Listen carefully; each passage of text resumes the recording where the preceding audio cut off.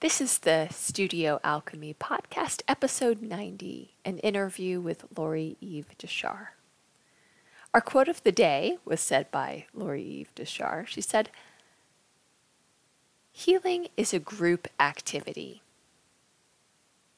We need each other to see ourselves clearly, to reflect the changes we make, and to support us in keeping on course even when difficulties and challenges arise. The love, caring, and faith of our tribe is more potent medicine for the healing of our souls than any supplement or pharmaceutical." Hello, everyone. The purpose of this podcast is to explore creative ways to transform our lives using visualization, manifestation, art making, and New Age self-help techniques. Alchemy was the ancient study of changing materials from one thing into another. And we all do this every day. Every choice you make is transforming our world. On this podcast, we explore ways we can change both our physical and spiritual selves for the better. On this podcast, we hunt for the wise balance between accepting what is and taking empowered action. My name is Addie Hurston. I am an artist. I sign my paintings with the name Vita. I teach online creativity classes and have written a few books, including The Alchemy of Painting, Developing Your Style and Purpose, and my new book that was recorded for Audible, Start Selling Your Art, A Guide to Starting a Professional Art Business. When this podcast first started, it was to share just stories about artists and was called the Alchemy of Art podcast. Now we are the Studio Alchemy podcast, and I've expanded our topics of discussion to include ways that everyone can harness their creative energy. To find out more about my projects and classes and sign up for my art newsletter, I invite you to go to my website, studioalchemy.art. And now for our topic of the day. In a moment, I'm going to share with you my interview with Lorie Dechar. I found out about her from reading a book. She's written a couple books, but this one is called The Alchemy of Inner Work, a guide for turning illness and suffering into true health and well-being. And so much of this book really resonated with me. I underlined half the book and put lots of stars and notes where things just really helped me to process the health problems that I had a few years ago. So this is from the back of the book. It tells about Lorie. Lorie Dechar holds a master's degree in acupuncture from the Traditional Acupuncture Institute and training in archetypal psychology, Gestalt, and focusing-oriented psychotherapy. With her husband, Benjamin Fox, she co-founded A New Possibility, a global healing and learning community dedicated to the belief that inner work is a necessary prerequisite for any lasting outer change. Visit Lorie and Benjamin at www.anewpossibility.com, and I will have that link in the show notes. And now for our interview with Lorie. Lorie Dechar, welcome to the show. Thanks for coming on. Thanks so much for inviting me, Addie. I'm looking forward to the conversation with another alchemist. Yes, wonderful. Well, I have to say that I have read your book. I got it at the bookstore, 3 or 4 months ago, and I've read it through twice and I've underlined lots of things, and it really resonated with me for a number of reasons. So thank you so much for coming on and chatting with me about it. I'm pleased as punch to talk to you today. So my first question for you, Lorie, is what is the story of how you became an acupuncturist? And, from everything in your book, you combined the archetypal psychology and psychotherapy with your practice. It's because it's not just the physical body that you're treating when you have a session with someone, it's the whole body, so, and which is wonderful. And how did that combination come together over time for you? Well, and I've been in practice now, and it's always kind of amazing for me to really reckon with the 40 years of doing this work, but it has been. And the way the threads of depth psychology, of alchemy, of Chinese medicine wove together obviously wasn't an overnight thing. But I guess to go back to the beginning, as you say, how did I actually even move into Chinese medicine and acupuncture? That's such it's not a simple question, really. I think, okay. I mean, truthfully, it's, from a Chinese perspective, they believe that every person has what they call a Tao. And most people are familiar now with the word Tao as the way, or the way of the cosmos, Tao. It's an ancient Chinese word. But the Tao is both the cosmic kind of purposefulness or directionality of the universe that's way beyond anything we can know. But each of us also has a Tao, a kind of inner impulse or entelechy that's kind of almost part of the seed of who I am. Mm-hmm. And I really honestly believe that becoming an acupuncturist, a healer, and what I call an alchemical healer, someone who works at the soul level, was my Tao from the beginning. And it was more like me rather than me becoming it was rather like me allowing it to become me. But, I wouldn't, it was before that. And I do like to preface that by saying that I spent most of my 20s in a state of kind of kicking and screaming, writing poetry and gardening. And the kicking and screaming was about, we have to be able to do this differently. Like human beings, there has to be a different way for us to be human in relationship to this amazing, miraculous planet that we've been endowed with, So I was politically active. I was very engaged in feminist spirituality. I was marching and leaving baskets of flowers at the Pentagon. You could still do that, in the late 70s. Like a bunch of women and we made these baskets and poetry broadsides, and we actually walked up the steps of the Pentagon and said, "Whoa. Nuclear disarmament, honoring the goddess." And we left baskets of flowers. Wow. I could never do that now, but that's a true story. Wow. Love that. And then finally, towards my later 20s, I got very tired of fighting so hard, and it was actually taking a toll on my health. And that was how I had my first acupuncture treatment. And the experience when the needles, and I write about this in my first book, Five Spirits, which is, more acupuncture oriented than the Alchemy of Inner Work, but is also, Five Spirits is also available to non-acupuncturists. It's about the kind of psychology of Chinese medicine. But I write a bit about it. That's the first moment the needle went into the point in the instep of my foot. I felt, what people talk about, like chi moving, some kind of movement through my entire body, and a kind of deep sense of, I wouldn't even call it relaxation. It was really like, okay, I'm coming back into myself. And I would say that's how it started. Yeah. Okay. Wonderful.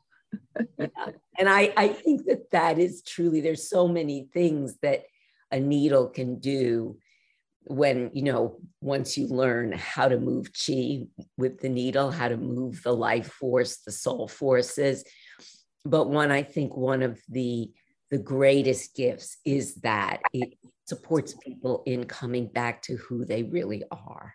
It's like that sense of, okay, I'm home again. I'm home in this body. I'm home in myself. Yeah. Right. Yeah. Yeah. That just made me think of another question. We'll see if we have time for it. Yeah. So I bought your book because the title, just the title jumped out at me, The Alchemy of Inner Work, a guide for turning illness and suffering into true health and well-being. Because it was hinting at that you would discuss ways to transform illness into health. And in the past few years, I'd suffered from a long, mysterious illness where I had joint pain, big swelling in my hands, big bumps on my hands. And then it took over a year, many, many doctor visits to discover that I had a combination of rheumatoid arthritis and a thyroid medication that I had a rare reaction to that most people don't. So thankfully, I'm doing 95% better now. I'm so much better. But reading your book after going through all that, it gave me lots of aha moments. Oh, that makes sense. This is, because so much of what I went through, I noticed that if I was stressed, if I was psychologically stressed, and that psychological stress could be from other things going in my life or the illness itself causing stress, both. But the more stressed I was, the worse it was. Yes. And because our minds are connected to our body. And so much of what you said resonated with me. What are your thoughts on psychological stress and healing? So the intertwining of psycho-emotional stress and how we actually feel in our bodies is really central to the work I do and how I teach practitioners to work in a more holistic way. Again, from a Chinese perspective, our emotional body and even our spiritual body, they aren't disconnected from our physicality. Mm-hmm. And in order to, especially with the kind of complex array of symptoms like you had, in order to reverse it, I always say it's not just linear. Like there wasn't one thing. There was the medication that you didn't agree with your system. There was a kind of constitutional vulnerability, and there was undoubtedly some other stresses. So the way I look at a symptom is not like, oh, it's a dot on a line. This caused this. It's much more multidimensional. You can even I think of that old movie, The Perfect Storm. It's like multiple vectors come together and the body can no longer hold its homeostasis. The body can no longer, because the body is going to clear a symptom if it can. So it takes these multiple vectors coming together, then a symptom emerges. But for that same reason, I don't believe that there's ever just one cure. There's a multiple array of shifts and changes that will open up the body's resources so that it can begin to heal itself. And that's why often people will have a symptom and they're doing a lot of different things, but then it'll be, say, adding in a meditation practice in addition to everything else, or doing, I had a patient who did, she was in a very big depression and she was doing many different things. And then she did a teepee ritual and it cleared. So there's a mystery actually to the healing process that goes beyond our more Western idea of, okay, take this medicine and you'll be better. Right. Yeah. And I think what we're trying to get at in the book, and I think we're all feeling this as the kind of intensity of our time. And I like to think of it as not so much that things are falling apart and we're in crisis, but rather that we are in these turbulent waters of transformation as a species and even the earth herself. So as we're in those turbulent waters, the title of the book, the subtitle, transforming illness and suffering into true health and well-being, in a certain sense, can we be truly healthy? Can we feel true well-being when our home, our planet, is going through so much degradation and stress, all other beings on the planet? So then we come back to, when Benjamin and I began to vision this book, it's almost more like, how do we do this skillfully? How do we heal in skillful ways that will heal ourselves, but also extend that healing out?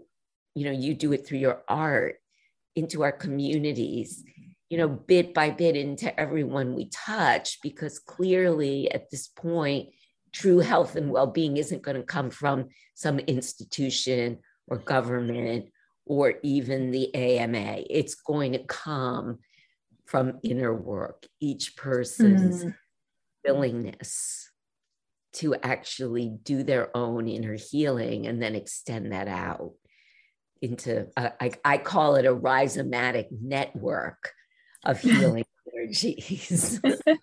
So that's what everyone, in our community, and we do have a community that people can join. It's called anewpossibility.com.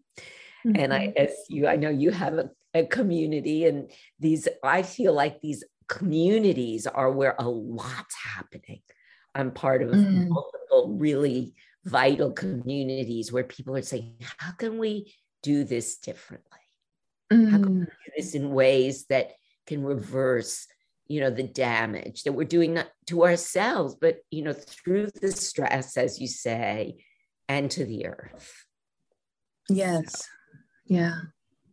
And a symptom can be a signpost. Yeah. That's beautiful, Addie. And I would say that the symptom is the way that the wisdom of the body is trying, even though it may seem misguided, the body's trying to communicate with us, asking us to care. Yeah. So yes, and that's alchemy, when we shift the symptom as a problem that I just want to get rid of, a piece of lead that I'm just sick of this and I will do anything just to eradicate it. If I shift that to, okay, yes, I would like this symptom to change, but what is the inner gold or message or invitation that my body is also sending me with this symptom? That's one of the key alchemical ideas, why we call it the alchemy of inner work. It's like changing that changing our story, changing our mindset, changing our approach changes everything. There's a quote from an ancient alchemical text, a Chinese text called The Secret of the Golden Flower. And they say, once we turn the light of our awareness around, once we begin to use that awareness to really care about ourselves, to find practice that support us, they say everything in the world is also turned around. Yes, as above, so below, I'm reminded of. Yeah. So my next question for you is about the old alchemical texts. They can be difficult to symbolically understand when you go through some of those old texts and images that I just love. And I loved your explanation specifically of the prima materia, the first matter. For our listeners, can you explain the prima materia and how it can be used for healing? Great question. So in alchemical language, and this is the European tradition, but all the alchemical traditions, whether it's Chinese, yoga, Vedic, that's an alchemical tradition. There's European alchemy. It's all about transforming what is stuck, or what we could say, what is dense and opaque, into something that shines, something that is illuminated. So in yoga, for example, we're transforming maybe aches and pains or just contractions or, our quote unquote ordinary body into a body that is enlivened with, in yoga, they say feeling the vata, feeling the movement through the chakras. That's alchemy. And in Chinese medicine, we're looking at, moving qi through places in the body that may become stuck. Again, illuminating or enlivening. That's alchemy. That's the idea of transforming lead, something heavy, dense, opaque, into gold, something shining, something, with light within it. Okay, so the prima materia is a basic alchemical concept, and it means whatever piece of lead I'm working with. So your symptom, for example, this mysterious sort of unknown swelling of your joints, all of that can be very, very scary when we get a symptom like that. Or, when I went through a very, very difficult divorce, when my daughter was 6 years old, I really didn't know if I was going to get through it. And yet, through a lot of help and actually beginning to learn about alchemical practices and meditation, Jungian depth psychotherapy, working with my dreams, this difficult passage became a doorway.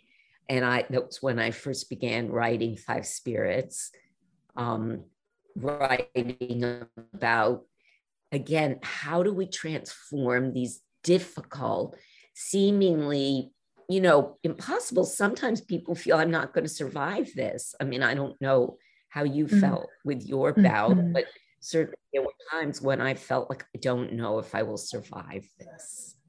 Yeah. That's prima materia. That's the way. And, Heavy. in a certain way, as a planet, we're facing that now. Like, we don't know if we will survive this or how we will survive this. But from an alchemical perspective, then it's time. Turn your awareness inside, get the tools. And that's what we try to do in the Alchemy of Inner Work. It's a practical guide, little things that seem, how can taking a pause before I speak, and we give the pause practice with steps, how can that possibly change my life? And yet we find that these simple practices have profound effects.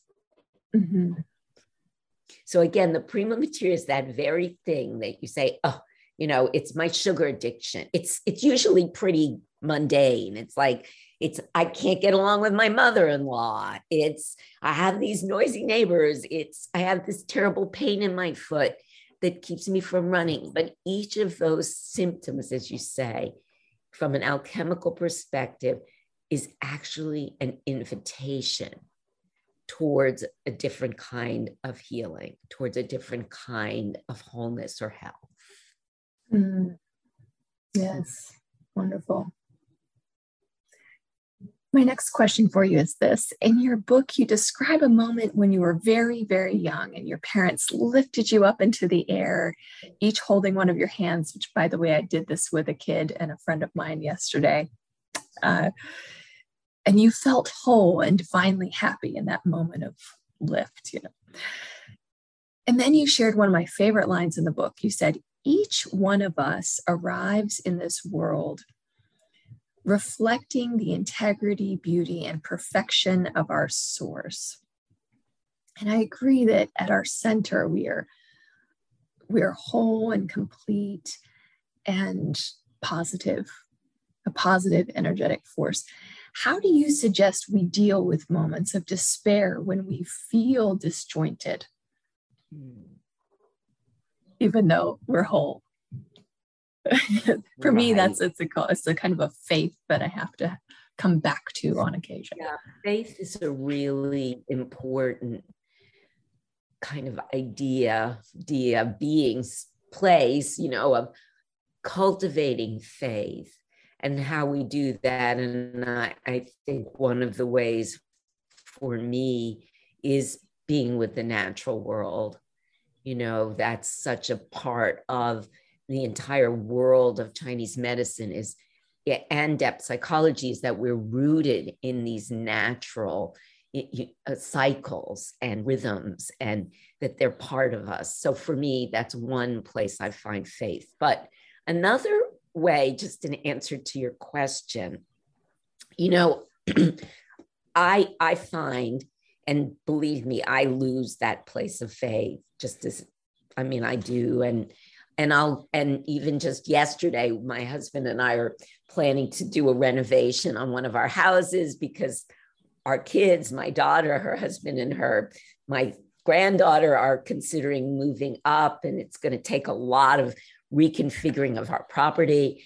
And all of a sudden, I just started having a meltdown because there's a tree that I love that might have to come down. And there's, in my office, it's like my sanctuary, I might have to change. And literally, and again, these are in a way very privileged problems, but they were, they affected me. And I literally had a meltdown. I was like, I don't know. And we've got a property and the garden and how am I getting to work? And my husband looked at me, Benjamin, and he said, Lorie, who's freaking out here? Who is this? This isn't like the woman who gets up and talks to people and acts like she, and people look at her and think, oh, who is this person who's having a meltdown? And I realized that it was of that young part of me that had, that there was a young part of me that both holds all of that memory of preciousness, but also lost it, and lost it because of events in my family, that my father got ill. So I went back to her. Like once I could see her again, and of course he helped me. He was like, who is this that's so upset here, and can you take care of her, and can you care about her? Totally shifted, because like we do have that wholeness in us. There is an intrinsic place of serenity, of divinity in each of us that is always there. But again, like you said, we lose sight of it, So somehow for me, really being able to say, what part is so upset? And how can I care about that part of myself? The idea that we're not one person, we're like a bus, and there's lots of people on the bus, right? So being able to identify who on the bus is really, really upset and caring for them, I think we can come back to that place. And, that place of feeling like, oh, I'm back to a certain kind of wholeness and stability here.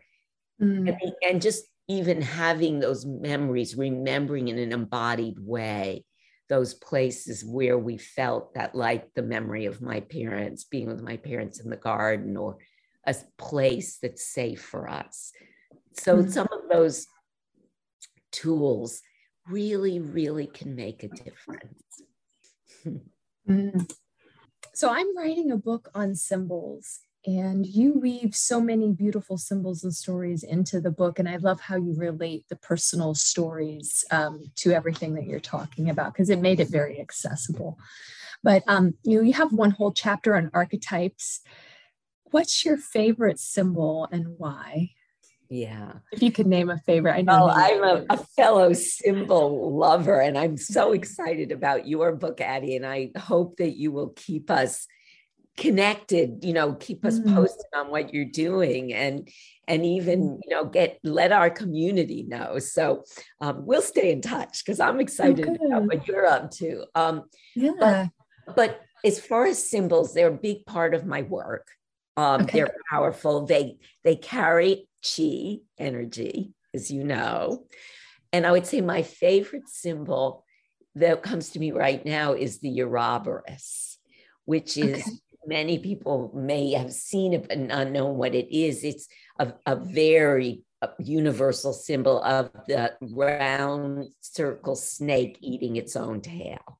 Okay. And it's an alchemical symbol, but it shows up in Chinese art, Indian art, European, medieval, even on churches, you'll see it in Ireland. It's all over. It's a universal symbol, and it actually symbolizes how we can say simply wholeness, the snake eating its own tail, but how I'm understanding it now is that lately it's really become clear to me that the world I see out there that I think is real is also being created by me at every moment, because it's through my own sense organs that the chaos of the world, the infinite intertwining of forms becomes a story, it takes form, and so I am actually through my senses creating the world that is also creating me. And for me right now, that's the Ouroboros that I'm working with, this sense of how the world, I am emerging from the world, and then the world is emerging from me. And I think that is one of the deep meanings of that symbol. Yeah. Yes. I love that symbol too. And it's funny because you pronounce it differently than I do, but I think maybe now that I think about it, I've only ever read it. So I've pronounced it in my own mind as Ouroboros. I think that's another pronunciation. Okay. Yes. We're talking about the same circle. Yes. The snake eating its tail. Snake eating its tail. Yes. Life creating itself, devouring itself. Even, the yin yang symbol in a way is related to that, because the yang emerges from the yin and then dissolves into it. And then the yin emerges from the yang and dissolves into it. Yeah. So that's, I think, one of my big meditations these days, especially I would say as I'm entering the decade of my 70s and now have a 3-year-old granddaughter, and getting to see how life circles and circles and circles. Yes. Yeah, there's a constant movement. Yes, wonderful. Well, so you've answered all of my questions, Lorie Eve. Thank you so much. Do you have any final thoughts for our listeners? Oh, I think the only, these have been really, really interesting questions, things that I think about a lot and love to talk about. I would say that the only thing I would like to add is that as we move through these times that some days seem like so painful and difficult, that we do find communities, find places, like none of us can do this alone. So even Addie, that you reached out to me and that now we're connected, I feel like this is really what our souls need. And it's also what the earth is asking of us, as I said, in these rhizomatic connections. So if anyone is touched by the book or by our conversation, we'd be delighted to have them come in to visit our community, which is anewpossibility.com, and see more about what we're up to. So in closing, sadly, the end of my interview with Lorie Eve got chopped off. So sorry if there's an awkward ending there. Our Zoom call was suddenly disconnected for no reason, the way sometimes happens, but I'm happy that the recording itself was intact. And so to sign off, thank you so much, Lorie Eve Dechar, for coming on the show. It was, I know you'll be listening to this part after the fact, but it was so wonderful to chat with you. And it really, it's one of the many benefits of having a podcast like this that when I read something like your work that really resonates with me, having the podcast is a wonderful excuse to get to know you and talk to you personally. So thank you so much for taking the time to chat with me. I greatly appreciate it. And this concludes the Studio Alchemy podcast. May these thoughts and stories comfort and heal your spirit. May you be filled with inspiration. May you be like the lotus flower and build your home in the muddy water. May you find your voice.